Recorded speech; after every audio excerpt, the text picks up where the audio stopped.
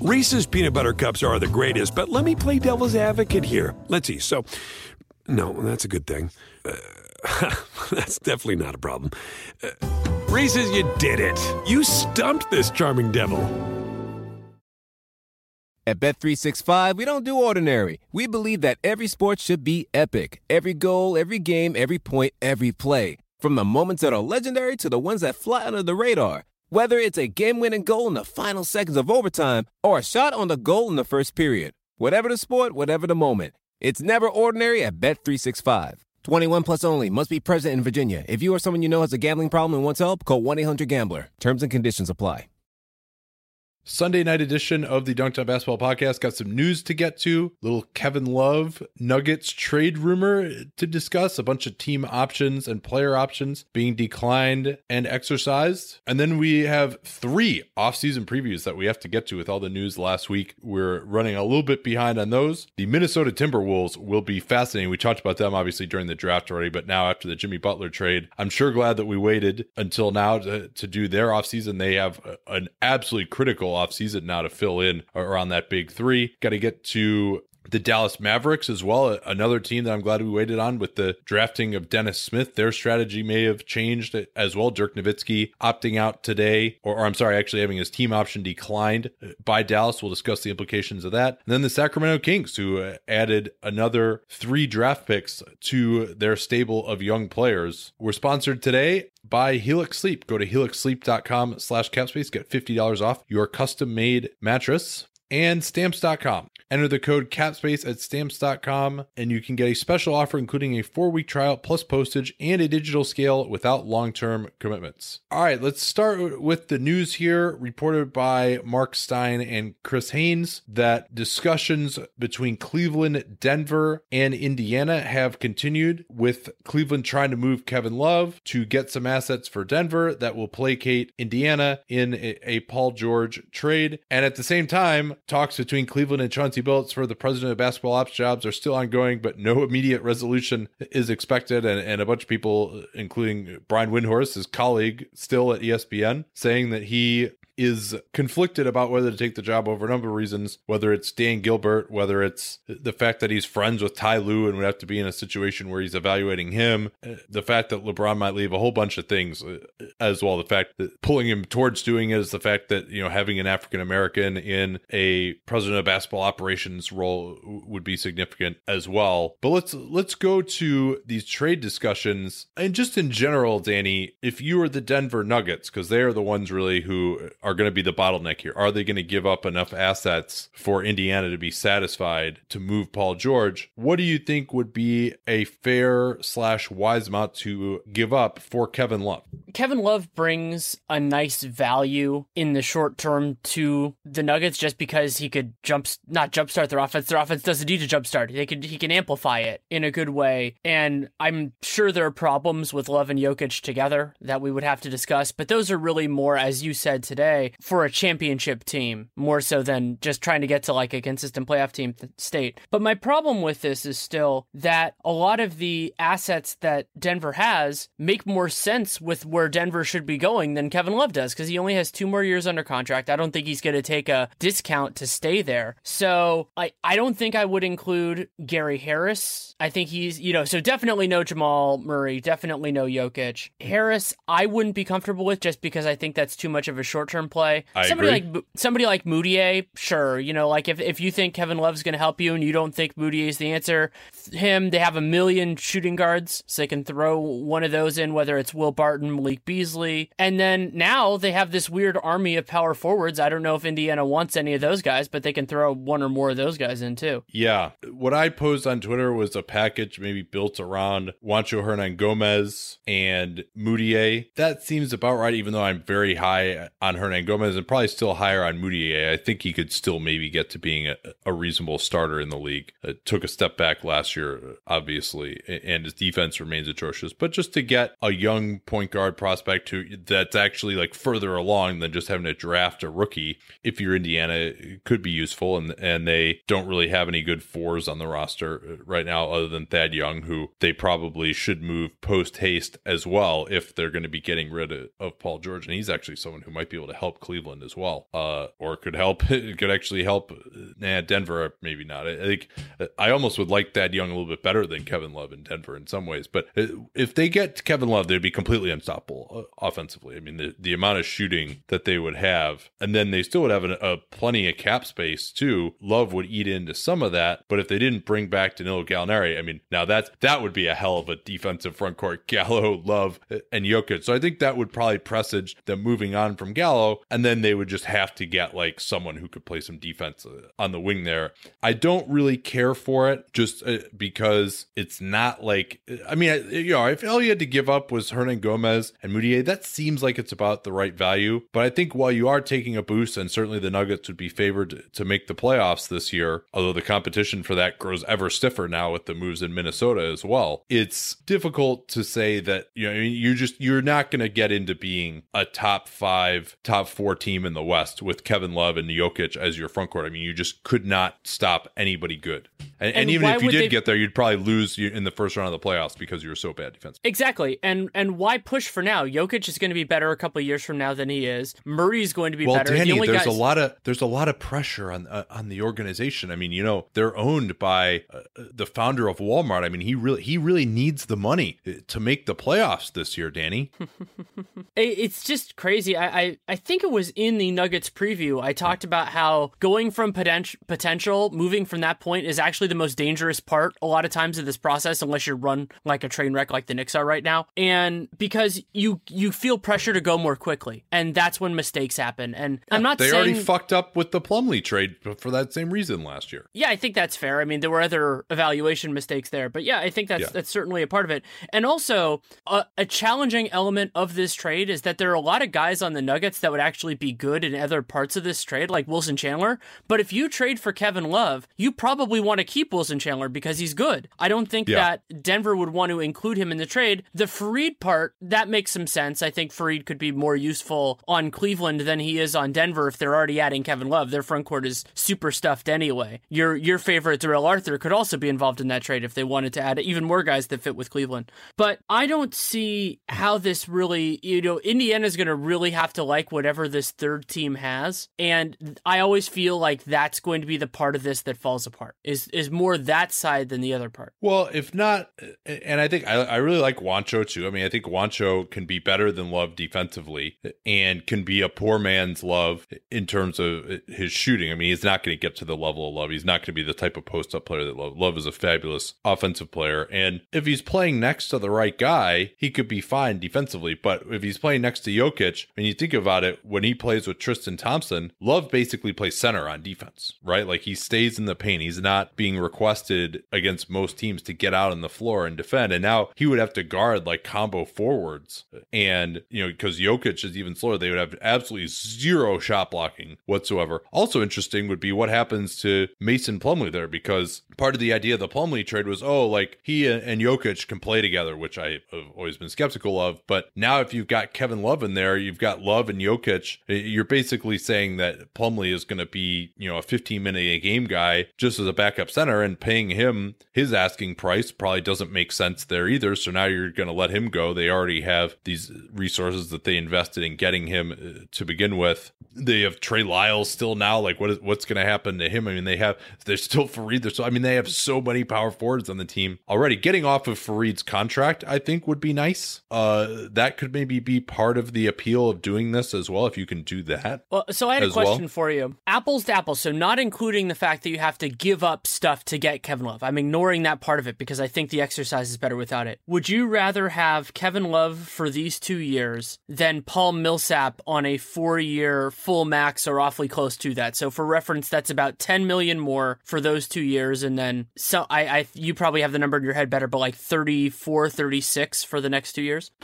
I think you'd probably have to say Love because, again, I think Love and Millsap are probably pretty equivalent players. It's just Millsap is a better fit with what he does, but he's more of a candidate to drop off. Although Love's health has not been great either. Remember, he seemed to be having some difficulty with that surgically repaired knee, and he heard bad things about his knees coming out of Minnesota as well. So it's pretty close, but I think like those last 2 years for a tax-averse team of the Millsap contract could be an issue when you've got potentially Jamal Murray at that point, even and Jokic and Harris all needing extensions. I mean, that's kind of the big three there to me. And you really you have to say, all right, if we're going to build around Murray and Jokic, and I went back and actually watched some film of Murray today and was equally impressed as I have been, because someone was tweeting at me that like, oh, he's like so terrible at isolations, and I was like, I don't think that's true. And I went back and watched all of them, and no, he looked great. But if you're gonna have Jokic and Murray as your core, then everyone else in your starting lineup has to be at the very least an average defender, if not above. And so they have all these resources. I think Juancho can get there potentially defensively, but they have to get a three who can defend, and they have all these resources at their disposal. And so that's why I would be a little bit loath to make that trade, even though when you say, hey, Hernan Gomez and Moutier, and we get off a Fareed salary, and maybe we throw in a later first rounder as well that has some light protection on it, all those things might seem worth it just in a vacuum. I believe in big things for this core, and I wouldn't want to limit the ceiling by the short-term upgrade of Love, even though I think, they would be incredible to watch next year if they got him. I agree with a lot of that, but don't think we need to go too much on it. I kind of want to zip through a couple of the transactional things that were interesting. Lavoy Allen, the Pacers declined his $4 million team option. I thought that was interesting just because that seemed like a good value. Aaron Afflalo. Well, let's talk about Allen briefly sure. then, before you move on. Yeah, I think he started at power forward for this team 2 years ago, and he's still only 28, so he's a little bit younger. But definitely a guy who's kind of like a 4.5. He'll rebound, he'll be in the right place, but what limited offensive production he had, I believe, declined last year. And so I understand that. I think, especially because they just want to have a little bit more flexibility, especially if they go into a rebuilding mode, he doesn't make sense if they want to take on some bad salary. So I'm not sure that he is going to do better than that in the open market. Maybe he will if somebody falls in love with him, but there's so many centers out there, and there's nothing that he does that's that sexy. So he doesn't shoot. He rebounds is basically like his one really good skill. So I was not surprised that they did that. I'll put it that way. I probably would have done the same. One that we both were not surprised on, the Kings released Aaron Afflalo. I still fully applaud the structure that they used with both Anthony Tolliver and Afflalo, where they paid them a little bit more probably in that first year and then lightly guaranteed the second. Afflalo, I think it's $1.25 million that they now have, that assuming they don't stretch it, but it sounds like they're not going to, that they will have on their books. If they didn't stretch Tolliver, it makes no sense to stretch exactly. Afflalo. But yeah, we'll talk much more about the Kings coming up a little bit later. What else do we have? KJ McDaniels. So KJ McDaniels had a team option for, I believe it was $3.6 million. I've already replaced that in my sheet because they declined it. And through the circumstances of what happens with restricted free agents that were paid a lot of money the prior year, his qualifying offer, not even his cap hold, his qualifying offer, because they could have made him a restricted free agent, is higher than the option they declined. So they're going to not offer that. So he's going to be an unrestricted free agent. Yeah, the only way they would have given him that qualifying offer is if he were so good, like that's going to be the case for Jokic next year, that like, hey, we got to get this guy under contract for longer. We can't ever let him get to restricted free agency. And they clearly don't think that. They don't think he's worth the $3 million. They just sure as hell don't think he's worth the $4 million qualifying offer. Shams' tweet actually said he's going to become an unrestricted free agent. So that would imply they will not be giving him the qualifying offer. And for McDaniels, certainly a disappointment for us dorky bloggers, given the promise that he showed early on in his career in Philly, but has never really been able to recapture that shooting that he had those first couple months in Philly. And the stuff about him, just his technique, not, the greatest attitude, not the greatest worker, it seems like. And so it seems like, he'll kind of be like minimum fodder somewhere is his destiny. And somebody might be able to actualize that. You have that hope around the league just with some time, and hopefully this kicks him. But he's to like develop. 25 already too, right? He's pretty old, so 24, I think so. 25. But also, something I wanted to bring up with him is that it was still absolutely the right decision for him to reject the Hinkie special because he got paid a lot more money in these years than he would have. Yeah, that's certainly true. I mean, he got paid $3 million the last 2 years, basically. And if he had accepted that, he either would be getting waived right now with a non-guaranteed fourth year at the minimum, and he would have just been making the minimum minimum this entire time. So he made the minimum his first year and then made $3 million the next couple of years. I mean, if he manages that right, that's like enough to live on for most of the rest of your life, whereas otherwise it wouldn't be. So yeah, definitely made the right business decision there. And his example really was a big part of why those players early in the second round started getting more guaranteed money and above the minimum, which they had not been in previous years. So good job by him and his agent. What else we got here? So a couple of purchased picks that we didn't talk about when we did our draft show. The Pelicans paid $1.8 million to jump from 40th to 31st, and they selected Frank Jackson. And the Pacers paid $1 million for the 52nd pick, which they chose up Edmund Sumner. Yeah, it's interesting calibration because you'll recall last year Cleveland had to give up $1.4 million. Now you remember the minimum was much lower last year. That ended up picking up being Kay Felder relative to the cap. Now that's been right sized under the new CBA, those picks are a little bit less valuable because you got to pay them more. I mean, this was considered a stronger draft than last year. And then interesting that, a 9-pick swap again was $1.8 million. And then we'll recall, of course, that the Warriors spent $3.5 to buy the 38th pick. And it'll be interesting to see what some of these other picks were sold for. The Mavericks have not exercised the team option on DeAndre Liggins, whom they claimed as a favor, basically, it seemed like, to the Cavaliers at the very end of the season, really reducing their luxury tax bill by like $3 million by claiming him at the very end.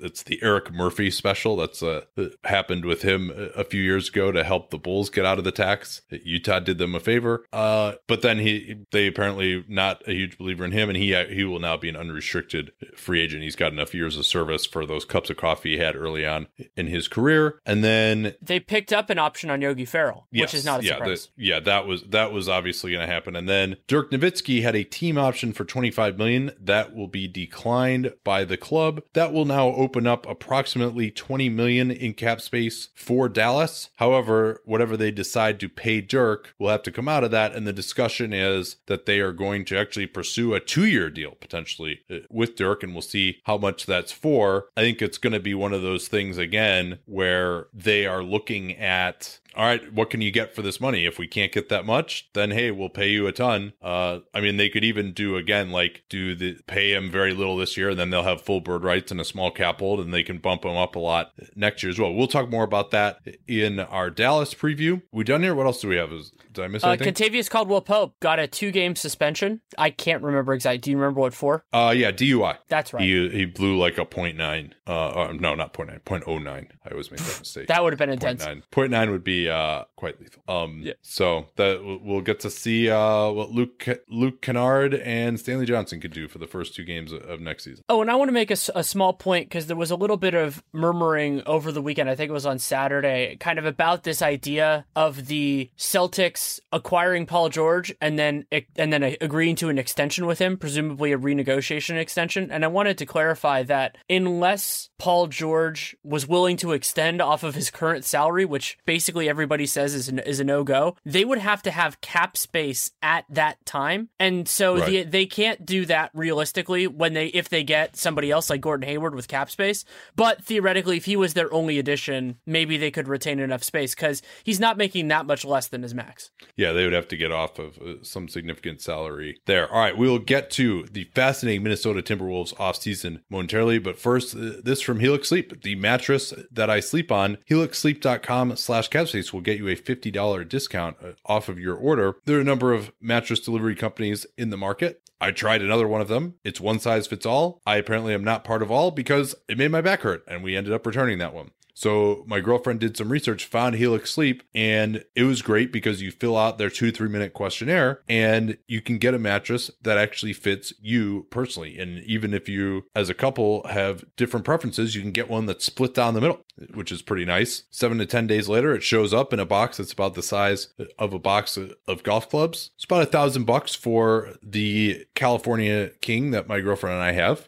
had it for almost 2 years now. It's still fantastic. And so I liked it so much. I saw that there are other similar companies advertising in the podcast space. And so I just DM'd their company Twitter account. I was like, hey, I have one of these. I have a podcast. You want to come on? And they're like, yeah, let's do it. So I was the first podcast they ever advertised on. And they're still there almost 2 years later now because our listeners really like the product. And I get, DMs like every other week from someone saying, hey, what was that mattress company? Like, please let me know what it is, and always get good feedback on it. So once again, the way to get started with them, helixsleep.com/capspace is that URL to get your $50 off. helixsleep.com/capspace. All right, let's get to the Wolves here. We talked about them already on Thursday in the wake of the Butler trade, but let's start with where they are just from a cap perspective going forward now that they have Butler in the fold. If you assume that they're going to get rid of Jordan Hill's non-guarantee, which hasn't been decided yet, but I think that's the way they should go. Brandon Rush was non-bird. And then the other big question is Shabazz Muhammad. Shabazz Muhammad has a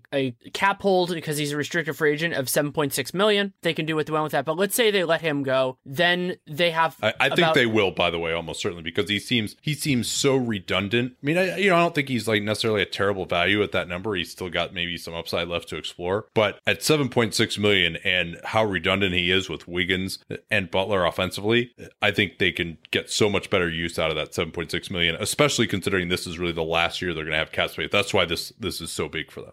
But what's dirty pool for that in this case is that it goes back to some of the ones that happened last year where they could just hold him until they have the other thing lined up and dry out the market for him, which would be unfortunate, but you're playing the game. So go through that. So 18.7 million is kind of the foundational piece. And then the question becomes, do they want more than that? If so, which way do they clear that space? Because the easiest paths would be Cole Aldrich and probably Ricky Rubio. Theoretically, they could try to move Gorgie Jang, but any one of those. So Aldrich makes 7.3, Rubio makes 14.2, Jang makes 14.1. Yeah, and for 2018, right now, even if they don't add any money to there, they'd only have 14 million in space, with Wiggins having a pretty big cap hold. And then if he extends for the max, they would only have 7 million in space, basically be at the mid-level exception. So this is their chance. And I think, with Butler, Towns, Wiggins, like all those guys, 2 years from now are going to be making, if Butler returns on a new contract, then those guys will be making over 80 million combined. So I think they have to be extremely aggressive right now and extremely aggressive about finding players who fit, because also remember their first round pick now almost certainly is going to go to the Hawks. They were a winner on draft night because that lotto protected pick goes to them from the Adrian Payne trade. And so that means Minnesota, no draft pick this year, no draft pick from last year, no draft pick from 2014. You're missing now with Levine, no draft pick next year, most likely. So they really don't have a way to get any young talent in until 2019. And then whoever that is going to take 2 years to develop. And by then, who knows what their team is going to look like. So the only way for them to add major talent to their team, most likely, is by using cap space or maybe getting something in trade for someone like Rubio. Rubio, of the guys you mentioned, Rubio is probably the only one you might say who has positive value. And even that's a little skeptical. I mean, it's basically 2 years, 28 million remaining on his contract. Jang has 4 years starting right now at almost 16 million per, but he's a little bit lower right now, 14 million. And then Aldrich has 7 million this year and then 2 million guaranteed for next year. Aldrich did not contribute, was out of the rotation by the end of the year. But I mean, if it were me, I would be looking to move all three of those guys and just try to get out on the market and get some guys that fit a little bit better. One of the gutsier ideas that they could do with Rubio, and this would be very complicated because it would basically require a lot of luck, is if it just so happens that they create an absence on another team by signing that point guard. This could be George Hill or Drew Holiday. If they wanted that guy, they could offer Rubio back to that team either through a trade or actually through a sign-in trade where he comes back. And why they would want to do a sign-in trade if the other team were amenable to it is because since it almost definitely George Hill or Drew Holiday would be making more money than Rubio, it would allow the Wolves to spend a little bit more. They would be hard capped, but that's not really an issue considering it's $20 million from the salary cap to the apron. I think it's actually even more than that. It's $20 million from that to the line, I believe. Yeah, they could. The reason that would be good is because when you go under the cap and sign someone using cap space, you are then lose all of your exceptions except the room exception, which is $4 million a year for 2 years, basically is the most you can sign for the room exception. If they stayed over, they could use their full MLE, which would be a 4-year contract starting at $8.4 million. And they could use their BAE as well, which has become a little bit more useful of a tool at $3 million a year for 2 years as well. So it really would increase their spending power a lot. Now they could get extremely expensive if they use all that, and then they got to pay Towns and they got to pay Wiggins as well. But maybe they'd be willing to do it because they're just so playoff starved at this point. Or they could just try to get off of some of that money later and deal with it. So let's talk about who the options would be for Rubio. If they just dumped Rubio, I like your sign and trade idea, but if they just dumped Rubio, they're at $32 million. They could get up to $40 if they also dumped Aldridge. I would love for them to dump Jang and just play smaller, especially if they could sign another 4 in free agency who's a little bit more modern and just play Towns at the 5. Probably not going to happen though. Tibbs really seems to love him, but it's just an inefficient allocation of resources now when you have this team that could be this good with that big 3. But yeah, so where could Rubio go? What teams might need him? I think the clearest possible answer is the Jazz if George Hill leaves, because they're competitive enough that they would need someone, and he's not so prohibitively expensive. Even if Hayward leaves, they're probably not going to just go into total tank. Right. They have Rudy Gobert. They presumably will keep Derek Favors. They have Rodney Maybe Hood. They would, though, actually. Maybe they would just say, hey, you know what? Like, we're just going to give Dante Exum and Donovan Mitchell this 1 year. Everyone else who's important, is under contract. We'll trade Favors. We're just going to tank for this year. We'll have Gobert still for another 3 years after this. Maybe we'll just tank. But I don't know if that'll be their idea necessarily to kind of have an evaluative season. That's probably what I would end up doing. But, maybe they would want Rubio at that point. And depending on what they're hearing from Gordon Hayward, it's also possible that they could do the Rubio trade before the offseason starts. If Minnesota has a clear direction on it, they could actually do it for this season. Yeah, that's a good point too. Atlanta, they've got Dennis Schroeder already. They're probably not going to be any good. I don't think that would necessarily work. Indiana, maybe for Thad Young. Young would be a great fit, I think, with what they're trying to do. You could have be able to switch 2 through 4 with Wiggins, Butler, and Young. Young's actually shot the ball pretty well from 3 last year. Not a ton of volume, but could move into more of a spacer role and would be great getting out in transition. Well, and Rubio would be wonderful for Indiana's young bigs because he can get them the ball. Miles Turner, TJ Leaf, Ike, wherever they want to go with the other spots. Maybe Glenn Robinson is starting if they move Paul George. I think that he gives them flexibility, and Rubio's contract is not so long that it's affecting your team building. It's 2 years, so you could always move him if you don't want to do that. And yeah, maybe if they go into full on tank, then they wouldn't want to do that. But I can understand it. If they keep Paul George, it'll definitely help goose his numbers. A low usage, enthusiastic passer. Yeah, we'll see. The lack of shooting, of course, is a problem. They'd get better defensively, which would be nice. And maybe Jeff Teague still could return there as well, or they could look for another free agent point guard also. None of these are sure things in the slice. There's a lot of places where it could happen, but with the point guard market, this is just going to be quite the carousel now when you consider all the guys that got drafted, all the good free agent point guards, the guys in the trade market, Bledsoe and Rubio. That would be another one. Maybe Phoenix, if they were to trade Bledsoe, they might want to just have more of a caretaker guy who could come in, play some defense, get the ball to some of these other guys, and if they feel like Tyler Ulis probably isn't quite ready yet to be a starting point guard. It may never be at his size. New Orleans, you mentioned, and maybe I actually think Solomon Hill, who had some conversations with the Wolves, but ended up going to New Orleans when they offered a 4th year, would be a good fit but then I think there would also have to be more going from New Orleans to Minnesota because Hill is not looking like a very good deal right now. And then maybe Toronto how if Kyle Lowry were to leave, they could use Rubio as kind of a stopgap and just see if they could stay competitive this year while they could kind of figure things out. And but, Orlando's another option too. They could use Rubio as a hedge in case Elfrid Payton doesn't work, and because Payton he's going to have extension negotiations this year, so they could maybe go in that direction. And they don't have a ton of cap space, so they're kind of a parallel to New Orleans in that sort of a way. But I think the lesson here is there might be a market, but there might not be. And I think I would, especially just because, again, like this is, you might say, hey, I would rather have right now, paying for guys in free agency. Rubio's on a relatively cheap rookie extension. He's a quality player. I agree with all that, but I think because he's such a bad fit now offensively with the guys that they have, you have to get a point guard in who can shoot the ball. I mean, or maybe even that they got to have a few other wings as well on this team. They need a 4 who can shoot, who's probably a better option than Bjelica, who's an injury question mark. I mean, I might even consider just turning it over to Tyus Jones early in the year and seeing, if with his shooting, whether he can help out. He's matured into a nice shooter at the point, and they don't need a ton other than that, but his size is a problem. I mean, but I think if I could just dump Rubio for nothing at this point, I probably would do it.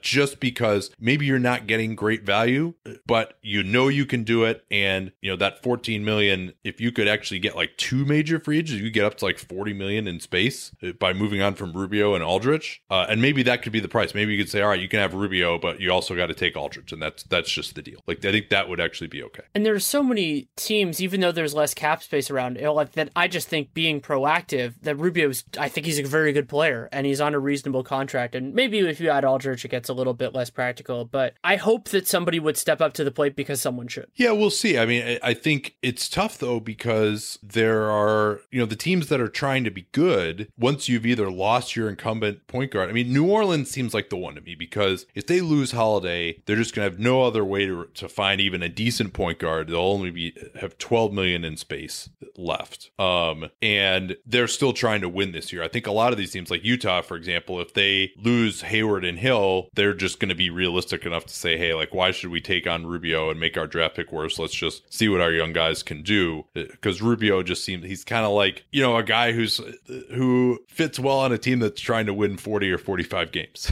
You know what I mean? Like, and I don't think how did we not mention the Knicks? Yeah, I guess that would be one. Yeah. We didn't mention that. I guess because like I don't know what the hell to think about them. We're going to talk about their offseason tomorrow. But it's just like this whole like triangle thing. All right, who is a good fit in the triangle? Who did they think is a good fit in the triangle? Like this whole triangle thing.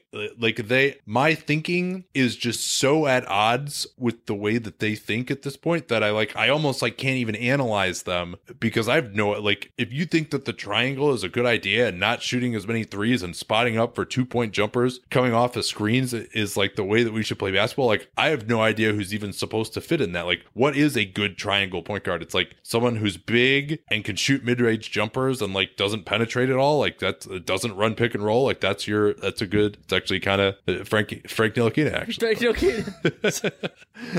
He's a great fit for our terrible system. And not to say that I don't think Ntilikina can be a solid player, but he's not that sexy. Okay, but I think let's move on to some of the other discussions. So they have a couple of free agents. They were the team that ended up with Omri Caspi, but they have non-bird rights, so they can't really do much with him.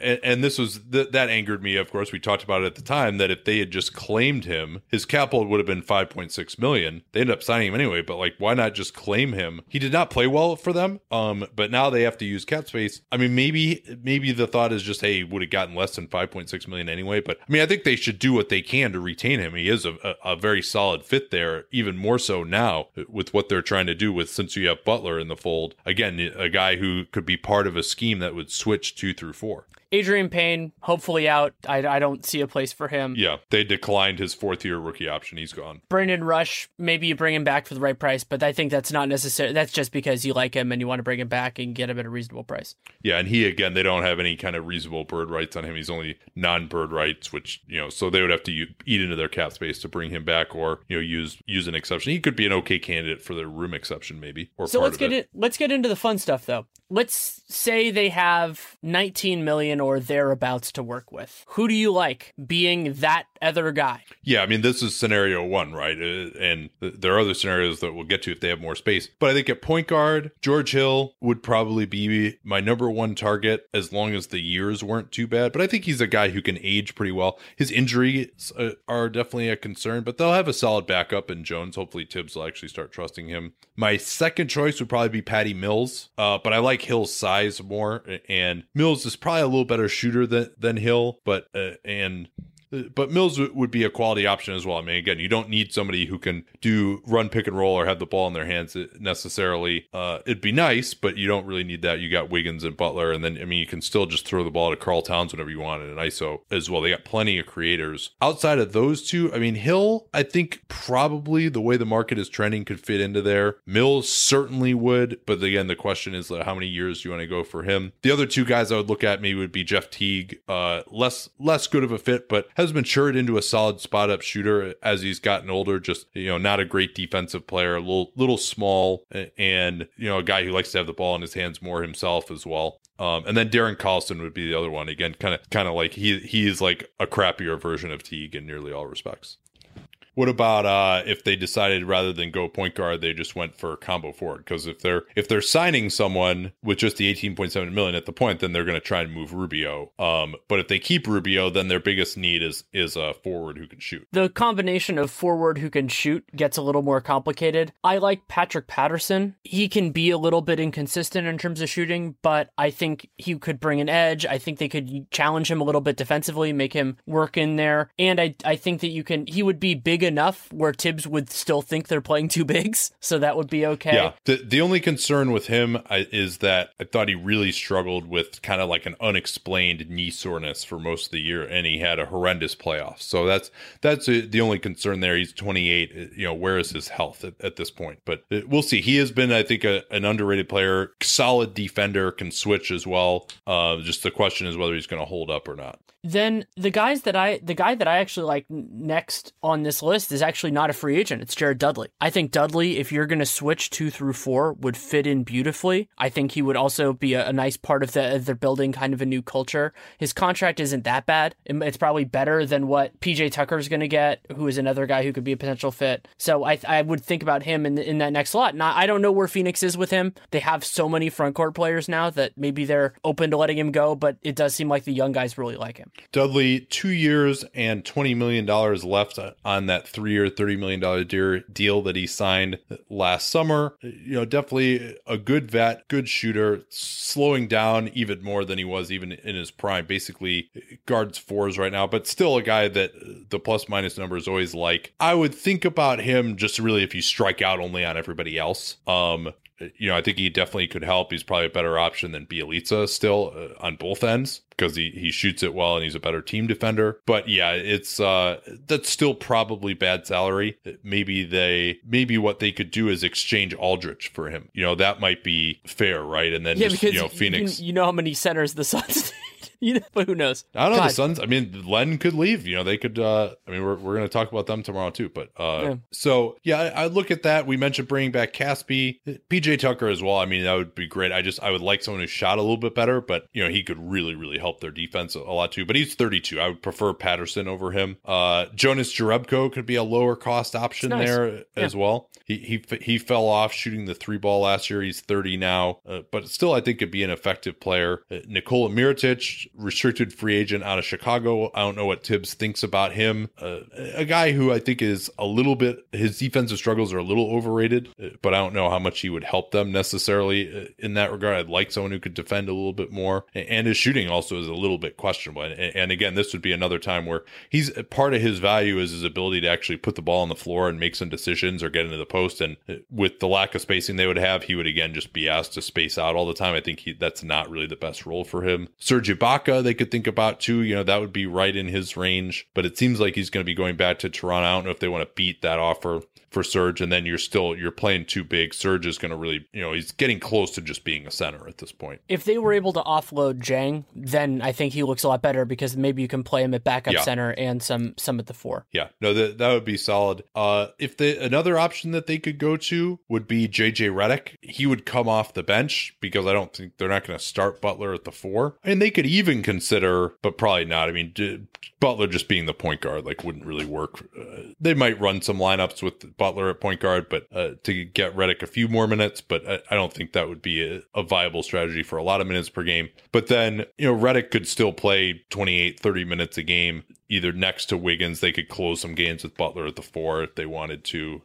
Ian Clark is someone that they could maybe take a look at with part of their room exception. I wouldn't want to use the whole thing on him, but as a guy who is point guard size and an excellent shooter would work. It's just he can't stop anybody, and he's just a below NBA quality athlete. That's the problem with him. So he would have to be more of just like a straight bench guy. Is there anybody else here? Do you want to move on to the alternative to option 2? Well, I mean, yeah, option 2 could just include if they move Rubio and they move Aldrich, they move Jang, or they move Bjelica, then maybe you could just get 2 of the above mentioned guys. Or they could really get into the market for someone like Paul Millsap, Kyle Lowry, Drew Holiday. Holiday would be a wonderful fit, and he's young still too. He's 27. Holiday would be a great fit. I really enjoy the idea of Millsap. They could pick up his brother too. They could pick up his brother too. He'd actually be a good fit too. But he would be, yeah. But so why I like Millsap there is because I feel like it uses Tibbs' tendencies and preferences in a positive way. Because if you're going to play 2 bigs, Millsap makes sense because he can help cover up for some of Towns' stuff, and he spaces the floor well enough, so you can kind of piece that together. I would prefer Towns to be the center and play more of a stretch 4 next to him. But if you're going to do what Tibbs does, I think Millsap's the best option. Yeah, I think that's right. And the question for him is price tag, right? If they move on from Aldrich and they have $25 million in space, is that going to get it done for Millsap? Maybe not. Denver could be their competition there, although or maybe even, God forbid, Sacramento could get in on him as well. So, I mean, he would be just a wonderful fit there. And then, I mean, you would have to move Rubio just for like, a robot that just stood up at the top of the key and shot threes would be like a better fit than Rubio at that point, because Millsap still is, probably an average to below average shooter himself. But defensively, he would be exactly what they needed. Yeah, then you start to maybe open up like the Ian Clark, Darren Collison type space. Yeah. On the trade market, they could also, I mentioned this the other day, but I'll say it again. Ryan Anderson and Patrick Beverley are rumored to be available from Houston. If they strike out in their cap space early on, I mean, the idea though from Houston would be, hey, we're getting rid of these guys early because we're going to get some bigger free agent. Maybe Anderson, Millsap. Anderson, a rough contract with $20 million a year for the next 3 years. But the idea is with Beverley, only $5 million for the next 2 years. And he is, with his spot up shooting and defense, would be a great fit for what they're trying to do. That maybe if you just think of it as a package deal of, all right, we're getting a combination of Beverley and Anderson for $25 million a year, that's probably decent value. I think that's, if you just said, hey, you can have Ryan Anderson and Patrick Beverley for this amount of money, if I couldn't just sign someone else, I might go there. And that the fact that it helps solve 2 of their problems would be certainly very enticing. How much would Tibbs love Patrick Beverley? As much as he would hate Ryan Anderson's defense. That's true. That's a fair point. And yeah, so that would be kind of another mitigation thing here. And it's I love that Millsap and certain other guys figure so largely into this and just kind of where they choose. So Minnesota has to be prepared to adjust to some of this on the fly, but what the parts of it that they could be proactive on are definitely better if they can do it, like with Rubio or with Cole Aldrich. Another guy that is a free agent that I forgot to mention I had on the list here is Kyle Korver, similar role to Redick, although Korver has a little bit more size, so maybe you could play him with a little more versatility than Redick, but, they're both pretty bad defensively at this point. And then maybe someone like Damari Carroll, that's another guy where, hey, maybe you could get Aldrich involved in that transaction, especially if Toronto moves on from Jonas Valanciunas, but I think Aldrich is going to be viewed mostly as dead salary here, but he could give Toronto some tax relief, if not some this year and then definitely more next year. Carroll, maybe he's got 2 years left still at about $14 million a year, but at least could play a role for a few minutes a game. He can't do much other than just shoot threes anymore now with the way his knees are, but he could at least be an okay fit. And then another guy I would love for them to target and trade would be Seth Curry. I think he would be a really good fit with his shooting. Can play on the ball a little bit, and and he's only got 1 year left at $3 million. So, maybe the Mavericks would be willing to part with him for a second round pick. And they are a little low on assets though going forward, the Wolves. So that's a little bit of an issue. I mean, I'm not sure what they would be able to get in trade. I mean, maybe what it would be actually would be, we'll take Dwight Powell and we could trade back. We'll trade Aldridge for Dwight Powell, who has what is he, $9 million a year for the next 3 years. We'll trade back Aldridge for him, and you give us Seth Curry as the price for getting off of that money. That might be an interesting one too. Has Dwight Powell replaced, well, you can go different years, Nick Young, Spencer Hawes, those type of guys, as the guy who's the most likely to pick up his player option in a couple of years? I think he's on that list. Yeah, he's up there. There are quite a few of those guys at this point. But if Paul Millsap gets a 3+1, you could put him at the top of that list. Yeah, or Lowry if he gets a 4+1 or a 3+1. Yeah. We're going to see a lot of those coming up now. That's going to become a new thing this year, probably, is the idea of these guys getting that +1 is going to be nasty. So last thing to talk about here, I mean, they just have so many interesting ways to go. They have Andrew Wiggins' potential extension coming up. They have benefited from what I'm going to call, when I teach this at SBC, the Minnesota Timberwolves rule, because now it used to be that you could only have one designated player rookie extension on your books, a 5-year deal. And because of the Wolves, because of the Kevin Love, Ricky Rubio, where they didn't give Love the 5-year deal because they wanted to save it for Rubio, which in retrospect was laughable. But number two, because of the upcoming Wiggins and Towns extensions, you're now allowed to have 2 of those 5-year rookie extensions for the max on your books. So they'll be okay there. The question is just, all right, are you going to just, no brainer, Andrew Wiggins will give you the max for 5 years? I wouldn't do it ahead of time with him. I also said the same thing about DeMarcus Cousins. They did it, and I actually think that worked out reasonably well for the Kings, just because it worked out fantastic. Just because they would have been better off for giving him the 5-year deal. Yeah, that's true. And so, but that's in large part because the cap went up, and that's not going to be doing that nearly as much in the next few years. And Wiggins is also different because they changed the rules for cap holds, and his cap hold is now much higher. I believe it's $22 million, and so that means you lose some of the incentive. It's 22.7. It's even higher than that. So you lose some of the incentives that could be in structure. Like you're not getting the Kawhi Leonard benefit, which is exactly why they changed the calculation. And that doesn't help them as much. But my general approach is don't give a guy a no doubt max unless he's really earned it. And I don't think Wiggins has earned it yet. One thing they could do is you now can have a contingency in your contract for a rookie scale extension based on what kind of, if you're going to qualify for the 30% max criteria. It's the same as it is now for the designated player veteran extension, where you make all NBA in the year beforehand, or defensive player of the year, or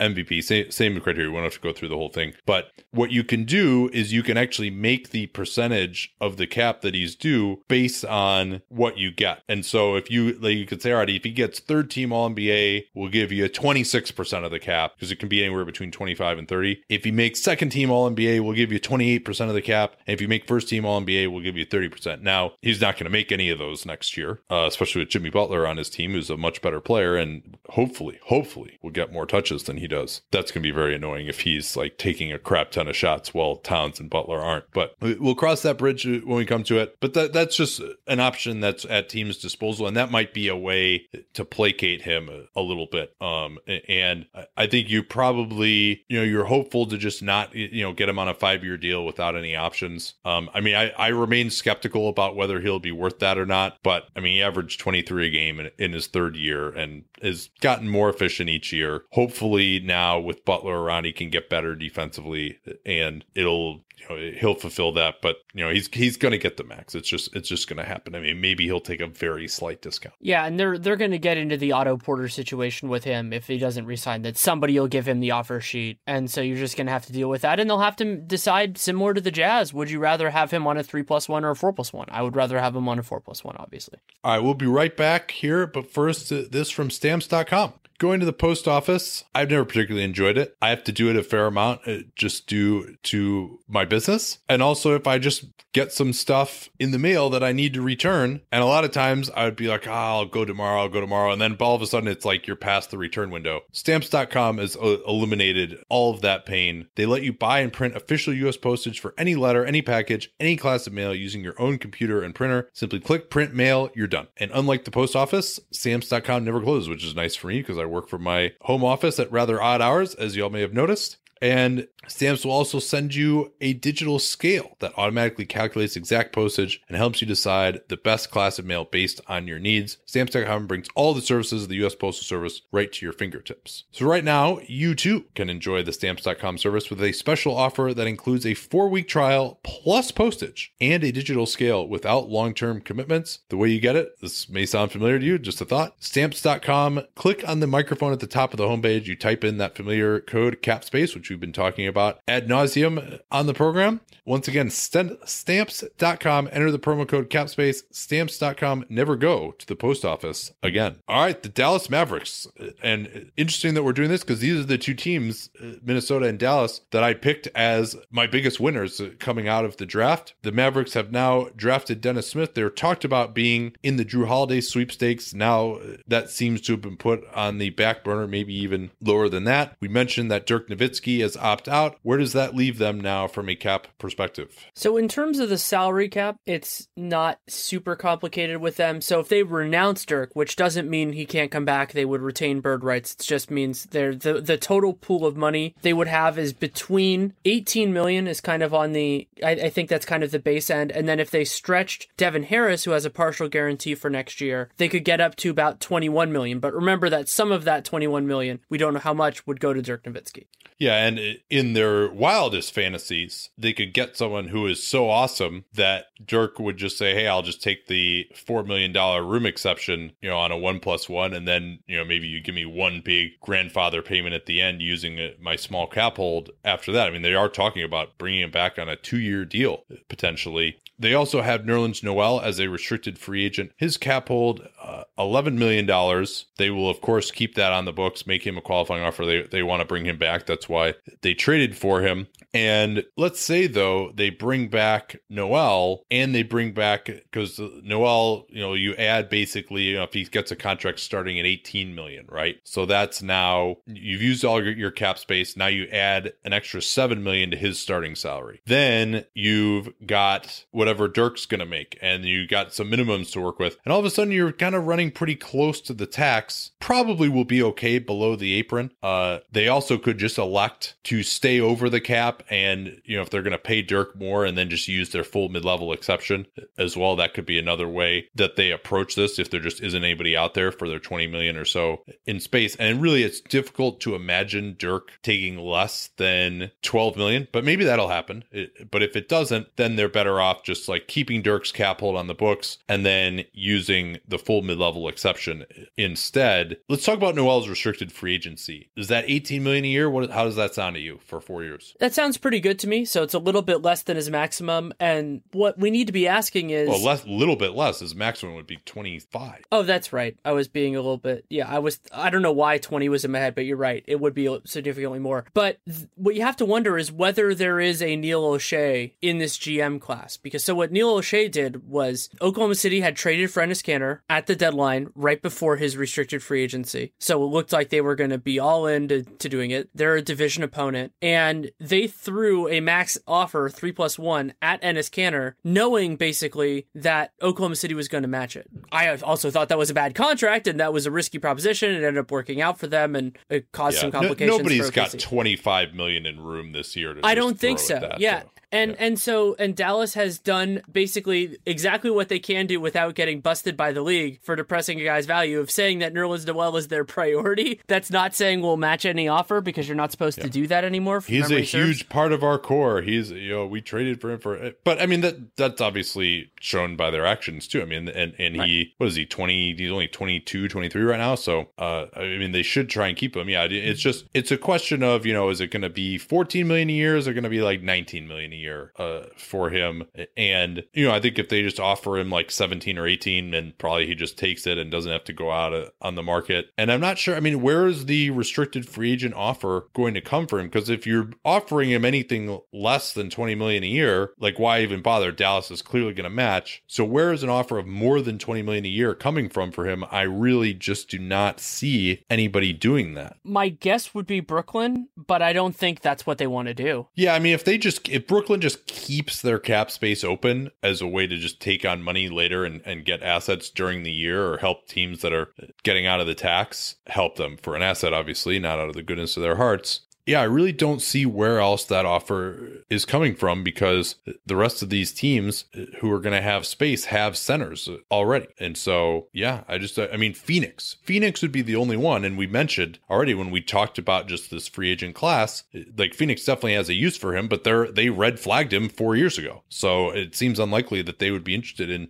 committing a ton of money to him. Sacramento, they've got plenty of bigs. So I just don't see the potential destination other than maybe Brooklyn, who now they have Jared Allen and Justin Hamilton, the only centers on the roster. So we'll see what they end up doing. And maybe they'll just say, hey, we're going to leave our space open. So that I think you're right, Danny. That'd be the one that I would be afraid of as Dallas. But Dallas is also not really, I mean, we haven't seen them negotiate with a restricted free agent, have we? We've never seen it, because they've never had any restricted free agent who stuck around that long. I can't think of any. I guess Dwight Powell was the only one, and they, that didn't work out super well. No, they certainly Mark Cuban's largesse went a little far on that one last year. Yeah, because I wouldn't see like Sacramento throwing that kind of offer at him. They'd have the money. No way. I mean, they've got Papa G, and they've got Harry Giles, and they've got Scal, and they still have Costa Kufos on the team too. And Ward Cauley-Stein. I would be shocked. Yeah. Oh yeah, that's right. Yeah. No, I mean it would be. How many Kentucky big men can you have on one team? The answer is a lot. But yeah, that's true. But so you have all that kind of in their background. So I think 18 mil is fine, but I could also see him getting less and being frustrated with it. I don't think you want to play it too hard with him just because it doesn't seem worth it. Yeah. When you see him as part of your his qualifying offer would be only $4.2 million, because he did not meet the starter criteria last year. So they've got that leverage over him. He's not necessarily going to want to just take that. And especially you consider his injury history too, hasn't made that much, but again, like Mark Cuban, he likes to be the cool owner. He doesn't want to get into a protracted contract dispute. So it'd be very interesting. But I think, a fair price would be 14 to 18 million. It just depends, whether you want to pay him what, he might get as an unrestricted free agent or not. And then, there's still the injury concerns too. So I would be pushing for more like 14, but it wouldn't shock me if it gets to 17 or 18. 20, I would be surprised if it's that high. So then to me, the big question is, where do they go with however much space we think they have? And it's amazing how drafting Dennis Smith changes this. But I think point guard's completely off the board, because they not only have, if they think of him as their starter, they just have a ton of depth. They have a bunch of different guys. Yogi Ferrell, Seth Curry, like they should be trading guys. JJ Barea, Devin Harris if they keep him. So yeah. I would be looking for a wing if it were me. As would I. It's just a question. Let's say Dirk is nice enough to just say, hey, use the whole 20 million. And maybe it's also possible too, they could try to get off some money like Powell. But again, this is a team that probably wants to hoard its draft assets. What kind of wing do you think? Well, I think that their biggest need is probably a power forward of the future. That's what I'd be looking at, or a long-term replacement for Wes Matthews, who amazingly can be a free agent, and he'll be 31 next offseason. He has a player option on that max deal that he signed, but it's only the 0 to 6 year max. Way back, summer of 2015. Sure seems like a long time ago already. So I think that's what I'd be looking for, is either, a solid young 2 guard, or maybe just more of a stopgap power forward who can shoot a little bit, or another wing. Who comes to mind there for you?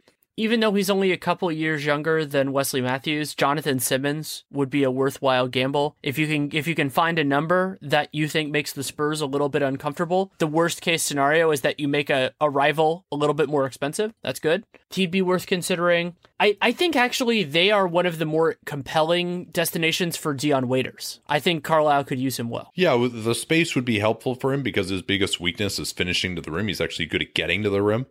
That's an interesting thought. Yeah, to have have him come off the bench this year, and then if Matthews leaves, he can slide into your starting 2-guard role. Yeah, I like that one. And Dallas has not been as concerned with, kind of more interesting personalities. I think they still just could use another kind of developmental wing type of guy as well.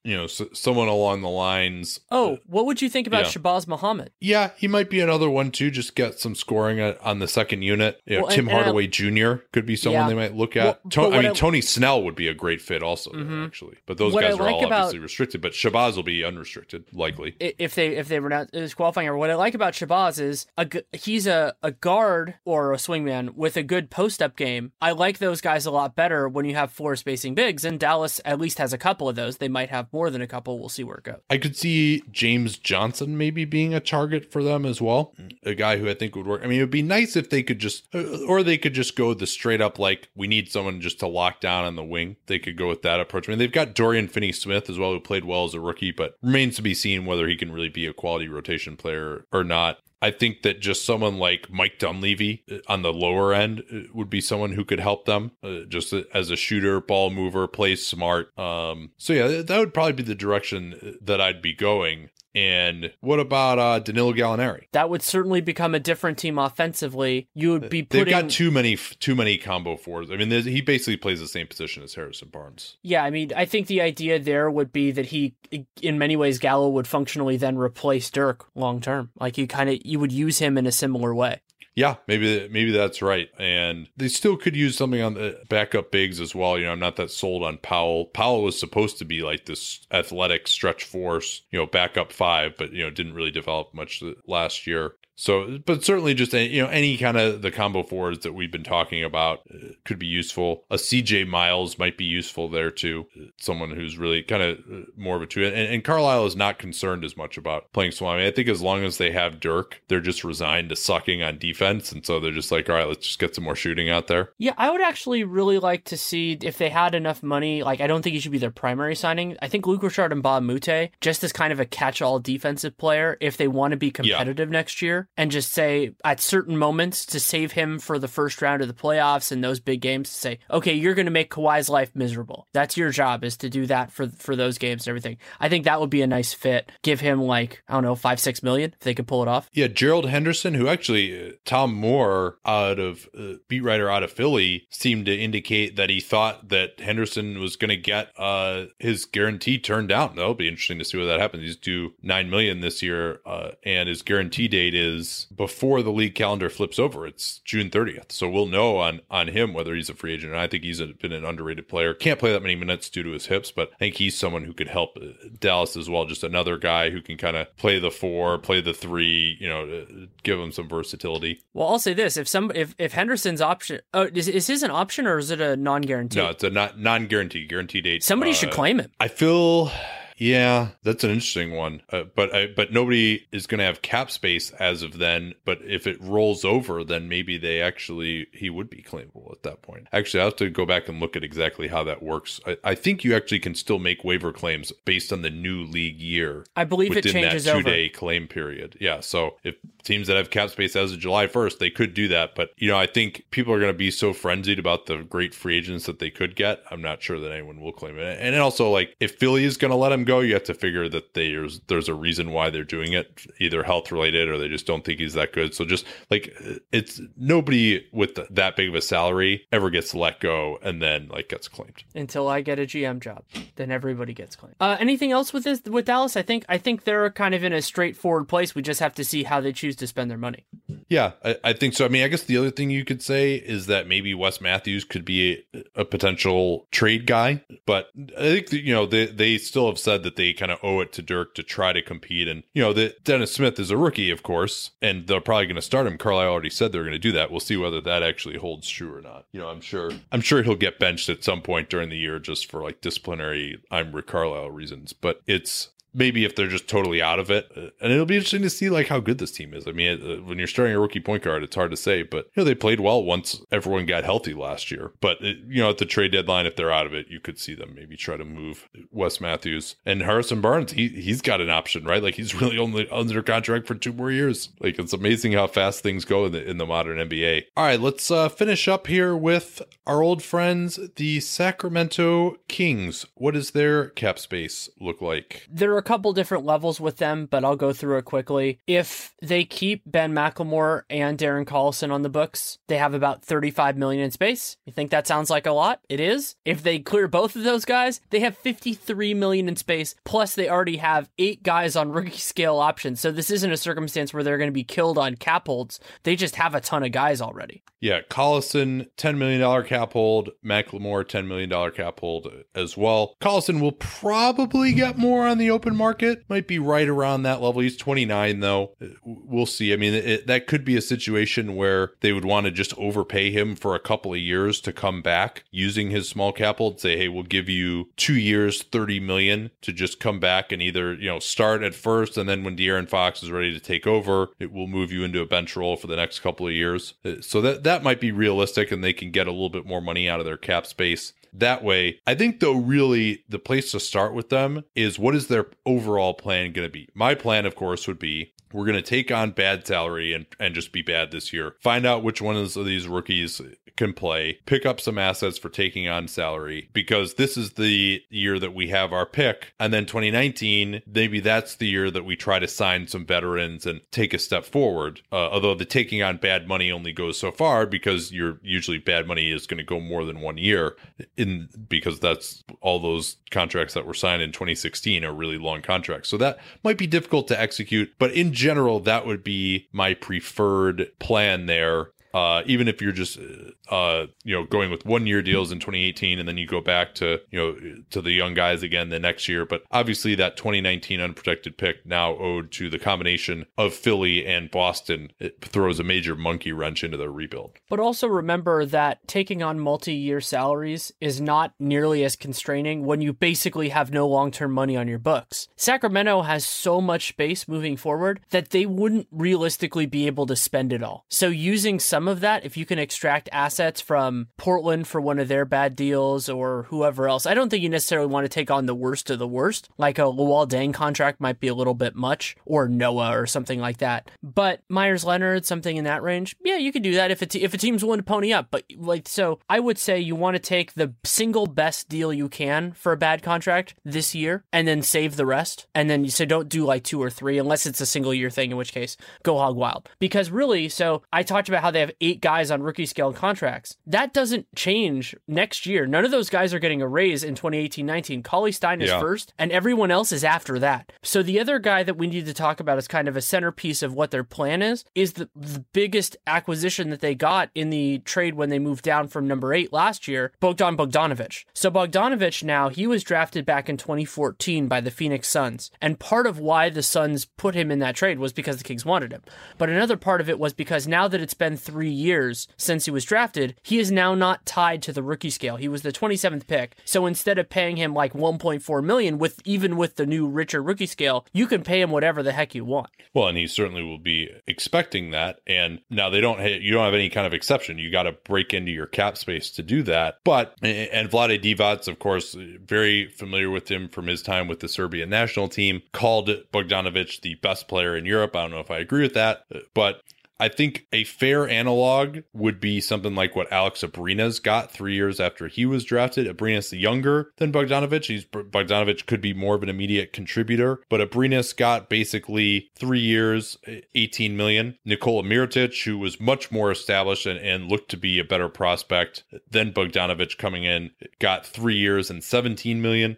So it seems like around the level of the old, and Mirotic, remember, got that when the cap was a lot lower in 2014. 2014 as well. So I think, maybe a little bit more than Abrinas might be about where they would go with him. Although I think Abrinas has more upside than Bogdanovic. But, Bogdanovic is 25. So you're getting him here for basically 3 years of his prime. The other thing about those contracts is if you're going to pay him higher than the rookie scale, you have to give him at least a 3-year contract. And you would probably want to do specifically a 3-year contract because even though these guys are older and you and I hate this policy, if you do 3 years, they're restricted at the end of it, just like Nikola Mirotic is this year. Yeah. And he has a $1 million buyout, but through the excluded international player payment, Sacramento can pay up to $675,000. That buyout report, as reported by David Pick, and Bogdanovic played in Turkey last year for a club team. So take out maybe $6 million of what they've got there. What about some of their other free agents? I mean, are there anyone else that you think they might try to re-sign or realistically could re-sign other than McLemore, who, I guess they'll probably just give him a qualifying offer just because they can and they don't have a great use of their space. But you could see them pulling that if they try to go in another direction because they have, plenty of 2 guards on the roster already. Are you asking me if they're going to bring back Rudy Gay or Tyreke Evans? Because the answer is no. Well, I mean, they could try. Rudy Gay, I think he wants out of there. Just a thought. And Evans doesn't really fit with what they're trying to do any longer, and probably never did. McLemore, I mean, I don't see the point of re-signing him either. I think, he just hasn't shown enough in his time there. They've got Buddy Hield now, and and Bogdanovic probably. Yeah, and Bogdanovic, and they've got Malachi Richardson as well, who they'll probably want to get a little bit more time for as well. All guys who kind of fall into a somewhat similar mold as McLemore, and I think McLemore certainly would love to get out of there. I'm just not really sure what the point is of giving him a new contract for, anything close to what he would want. So maybe he ends up back on the qualifying offer. Maybe they just make him a restricted free agent just because they can, because you don't just want to let someone go for nothing. But I think eventually, they should do him a solid the same way Orlando did with Dwayne Dedmon last year once they didn't want to bring him back, to just, pull his qualifying offer and make him an unrestricted free agent. And like the Kings did with Seth Curry. Yeah. I don't know if that was doing him a favor, but it was just for that reason. But that's true. I mean, that was... I was really hoping when you were saying they're giving it away for nothing, you were going to channel your inner Illinois and use the Rod Blagojevich quote, but no. I don't know what that is. Oh, it was when he was accused of selling a Senate seat, and he said, "This thing is golden. We don't want to give it up for fucking nothing." It was great. And then he went to jail. Oh, man. Yeah. He probably still has that same stupid haircut, too. Yeah, probably does. So... Anyway... I could see, I talked about Collison. I could see Ty Lawson being brought back maybe under somewhat similar circumstances, but for way less money than I described with Collison. Lawson, they just had him for the minimum, so they would have to use cap space on him. It doesn't have a low capital that they could use or anything like that. But maybe Lawson could start the year or start for Fox if he's struggling for a little bit, but then eventually recede back. And he actually played reasonably well as a backup point guard. Didn't shoot very well, was an offensive liability scoring, but at least distributed reasonably well and played harder and seemed to stay out of trouble relatively. Langston Galloway as well declined his player option. We mentioned he's in a similar situation to KJ McDaniels, so I would doubt that they would give him a qualifying offer because that'd be $6 million, and maybe he would just take that. So, and another guy who I don't think really fits into their plans. They also have Garrett Temple, another shooting guard as well. We didn't even mention him. So they probably, I think, will just not offer him a qualifying offer. They didn't give him that contract to begin with anyway. And we should also congratulate Garrett Temple for being elected the new vice president of the NBA Players Association. Oh, yeah.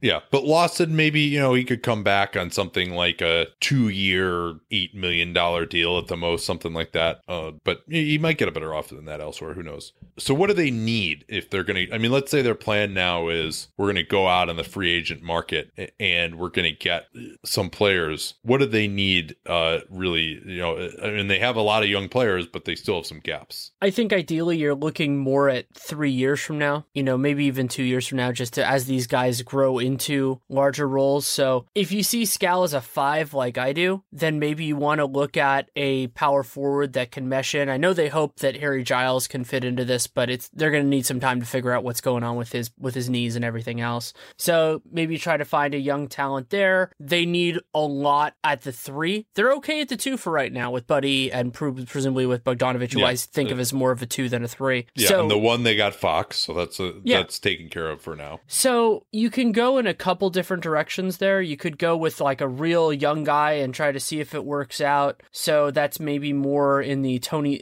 Snell's 25. Robertson maybe. Tony Snell can't guard 3s, so he's too skinny. He's more to of a 2. 3s, so I don't like him. The 2 guys I would say, I mean, it would be if they just wanted to get better in the next couple of years, like, you know, a pure defender type on the wing, Thabo Cephalosha type of guy. And Bob Mute didn't play well there. They probably wouldn't be interested in him again. Gerald Henderson, if they waive him, could be a decent option. But I mean, they need somebody with some strength. Like the other problem, the guy they drafted, I'm sure Justin Jackson, he's got plenty of chances to play, but the guy weighs like $190. You know, he can't really guard any kind of scoring 3 either. So that's one option they could go. I think these guys could be the Otto Porter max suitors like that. They seem like one of the more likely teams to offer him the max, especially if they strike out in their targets, and that would fit with the Sacramento leverages. Andre Robertson, I could see them maybe making a big offer for him as well. Maybe Danilo Gallinari could be a guy that they would look at, even though he can't really defend on the wing. I mean, there aren't that many guys who are young and can defend on the wing at this point. So I would expect that they're not really going to get anyone that's that good. Joe Ingles would be another guy who I think maybe they could be a potential destination for him, depending on what happens in Utah. Though you have to imagine that if Hayward leaves, Utah will be desperate to keep him at that point. What are you thinking at power forward? Are you thinking they're going to just kind of keep their young guys around, or maybe like I was thinking about Ersan Ilyasova as just kind of like a placeholder vet to keep those guys together. Maybe they might move Costa Kufo, so you kind of want one guy that can help keep that group. And I know he's very popular. They desperately need a stretch 4 option. And maybe Gallo could provide that. Jonas Jerebko would be another one. I mean, and to be clear, by the way, as a reminder, Otto Porter, Robertson, and Joe Ingles are all restricted free agents. Yes. Ingles, even at the ripe old age of 29, is a restricted free agent, which sucks for him. This is always a good one with the Kings. Who would you be scared to see them go after? God, it'd really be anyone that's old, particularly, I think would be a problem. Yeah, and anyone old on longer than like a 2-year deal. Sure, yeah. I mean, like, if they gave a bunch of money to, like, Kyle Korver, I could totally see that. I mean, he would help their shooting, and they would be a more watchable team. Yeah, I mean, he's another 2, though. You know, I think they're really, if they, it's got to be a 3 or a 4 to me, and that's really, because they have young guys at all the other positions. Mm-hmm. They could, I would be sad if they threw a bunch of money at Taj, because he might take it. Yeah, that would be ugly. I mean, if they gave a bunch of money to Rudy Gay, that would be ugly, too. You know, and they really, I mean, one of the questions we always have in the outline is, like, should they be going for it? And the answer to that is no, but we've been hearing rumblings that they are going to try and really improve, and hopefully for their own sake they strike out. Because Nick Young would be a bad fit there. That's right. Yeah, if they buy the whole, he's really so improved so much defensively now, blah blah blah. James Johnson would be a guy I would be scared to see them go after. I could see them offering him like a 4-year deal, or like PJ Tucker. And how have we not like talked that. about the elephant in the room here? Ian Clark. Oh, just because he was on the Warriors? He was on the Warriors, could kind of be like their backup one, trying to transition, give him like $6-7 million a year, and I just start banging my head against my keyboard. Yeah. Jeff Green would be another one. You would not want to see them go in that direction. Yeah. You might say Omri Caspi, who liked it in Sacramento, but he, Dave Yeager never played him, so I wouldn't expect him to want to go back there at this point. There are not a ton of options for a team that needs a 3. I mean, 3 is definitely the most premium position in the NBA right now. Thank God they drafted De'Aaron Fox, because I was terrified they were going to be the Derrick Rose, like 3 years, $15 million a year, $20 million a year destination. Yeah, I think you're right about that. Brandon Rush might be someone else that they could look at. Maybe KJ McDaniels now it would be someone they could potentially bring in and find out that he can't defend that well either. Is there anyone that you think, because they're in a kind of an interesting spot in terms of point guards. You talked about the idea of bringing back Darren Collison, because it's it's unambiguous that they have their point guard of the future, and depending on how they feel on Frank Mason, who they drafted in the second round, they might even have their backup of the future. Is there anybody that you think of as being a natural fit to be that other guy? Because presumably they'll want somebody else in their point guard rotation. So you're talking about bringing someone in free agency as a backup? Yeah, kind of like a backup / mentor who can eventually get to play. And like because a lot of the guys who kind of make some sense there, I don't think that's what they want. Like Sergio Rodriguez, they could throw money at him if they wanted to on like a 1-year deal, but I don't think he would want that. Shelvin Mack is someone who might be like a good fit also as a guy who can, be a solid backup, but maybe start for you in a pinch. Sean Livingston actually would be an interesting one. Another guy who's probably too skinny to really guard threes full time, but they might think that he could do it, and he could also play some backup point guard or maybe start, and then you could play two of your shooting guards together and Sean Livingston and have Sean Livingston bring the ball up. And he's a former Warrior, so Vivek will be enamored of him. Maybe they could go after Calderon. That would be a possibility. Or Aaron Brooks. All right, you ready to wrap this up? I like Calderon and Aaron Brooks start getting mentioned, Aaron Brooks is the equivalent of like when I'm trying to think of the best example of a guy who came in who always ended the Twitter NBA show. It was like James Jones or something was always the guy once he was in. It was on the any Cavs game, or once like Damian Jones for the Warriors or something like that. It was over. But this is over. Let's not discuss this anymore. I think an hour and a half worth of podcasting minus silence is truncated is enough for the people today. The plan for the rest of the week. I apologize. I had my dates wrong. We are actually doing the mock-off season. That'll be out Tuesday night and Wednesday night. Tomorrow we'll talk about the NBA award show hosted by Drake and do Phoenix and New York. Our last two off-season previews will finally be in the books there. And then we'll take Thursday off unless some huge news happens. And then we'll be doing every single day over the week. I mean, it doesn't matter that it's over the weekend. We'll be giving you a pod every single day on going through every free agent signing, how much cap space each team has left on a night-to-night basis. We love those. It's our favorite time of year. We have a lot of favorite times of year, but this is certainly... Nope, that's the favorite. Is it? Yeah. I mean, I kind of like the NBA playoffs personally a little bit. But, well, yeah, I mean, but the playoffs are situation dependent. Like, if you're to pick days, just like if I was to tell somebody on the abstract without knowing the schedule what days to look on the year, it's like, July 1st, July 2nd, July 3rd in the mock-off season. All right, let's make a prediction because we usually do it starts at 9:00 p.m. here when it goes to midnight on July 1st on the East Coast and signings can start getting announced. Who is the terrible contract that we will be just apoplectic about when we record at 2 a.m. that night? Who will be the Mozgov of this year? Ooh. It's harder this year than it has been in prior years. Yeah. Well, in 2015, it was almost impossible to give out a bad contract, too. So yeah, that's true. And that year, the first one signed was Aminu, right? And that was actually a wonderful contract. Yeah, no, everything was. I mean, that year, like AD came out, Kawhi's extension came out. Was Aminu, that Kyrie too, or was that last year? No, Kyrie was 2014. Okay. So if I had to guess right now, I think Taj Gibson is my leader in the clubhouse. Yeah, that's definitely up there. I think Gallo could be up there, maybe Jeff Teague could be up there. But the James point guard Johnson. market, I mean, see, we've been pushing for point guards to move early. So that if we get one of the big 4 or 5 point guards to move early, that's going to be a lot of fun. Yeah, but I'm saying I'm thinking just like the Lakers misjudged the center market last year, a team could misjudge the point guard market and just pay some enormous amount to a Jeff Teague, 29-year-old Jeff Teague for your mediocre team. That's not going to really help you. I'm also going to make one other prediction that I think the first announced signing is going to be Stephen Curry. Yeah, or first announced agreement, I guess, because they'll sign him last. Right. All right, that'll do it for today. Our sponsors, Helix Sleep, helixsleep.com/capspace, your URL to get $50 off your custom-made mattress, and Stamps.com. Click on that microphone at the top of the page and enter that CapSpace code. Talk to y'all tomorrow night. Till then.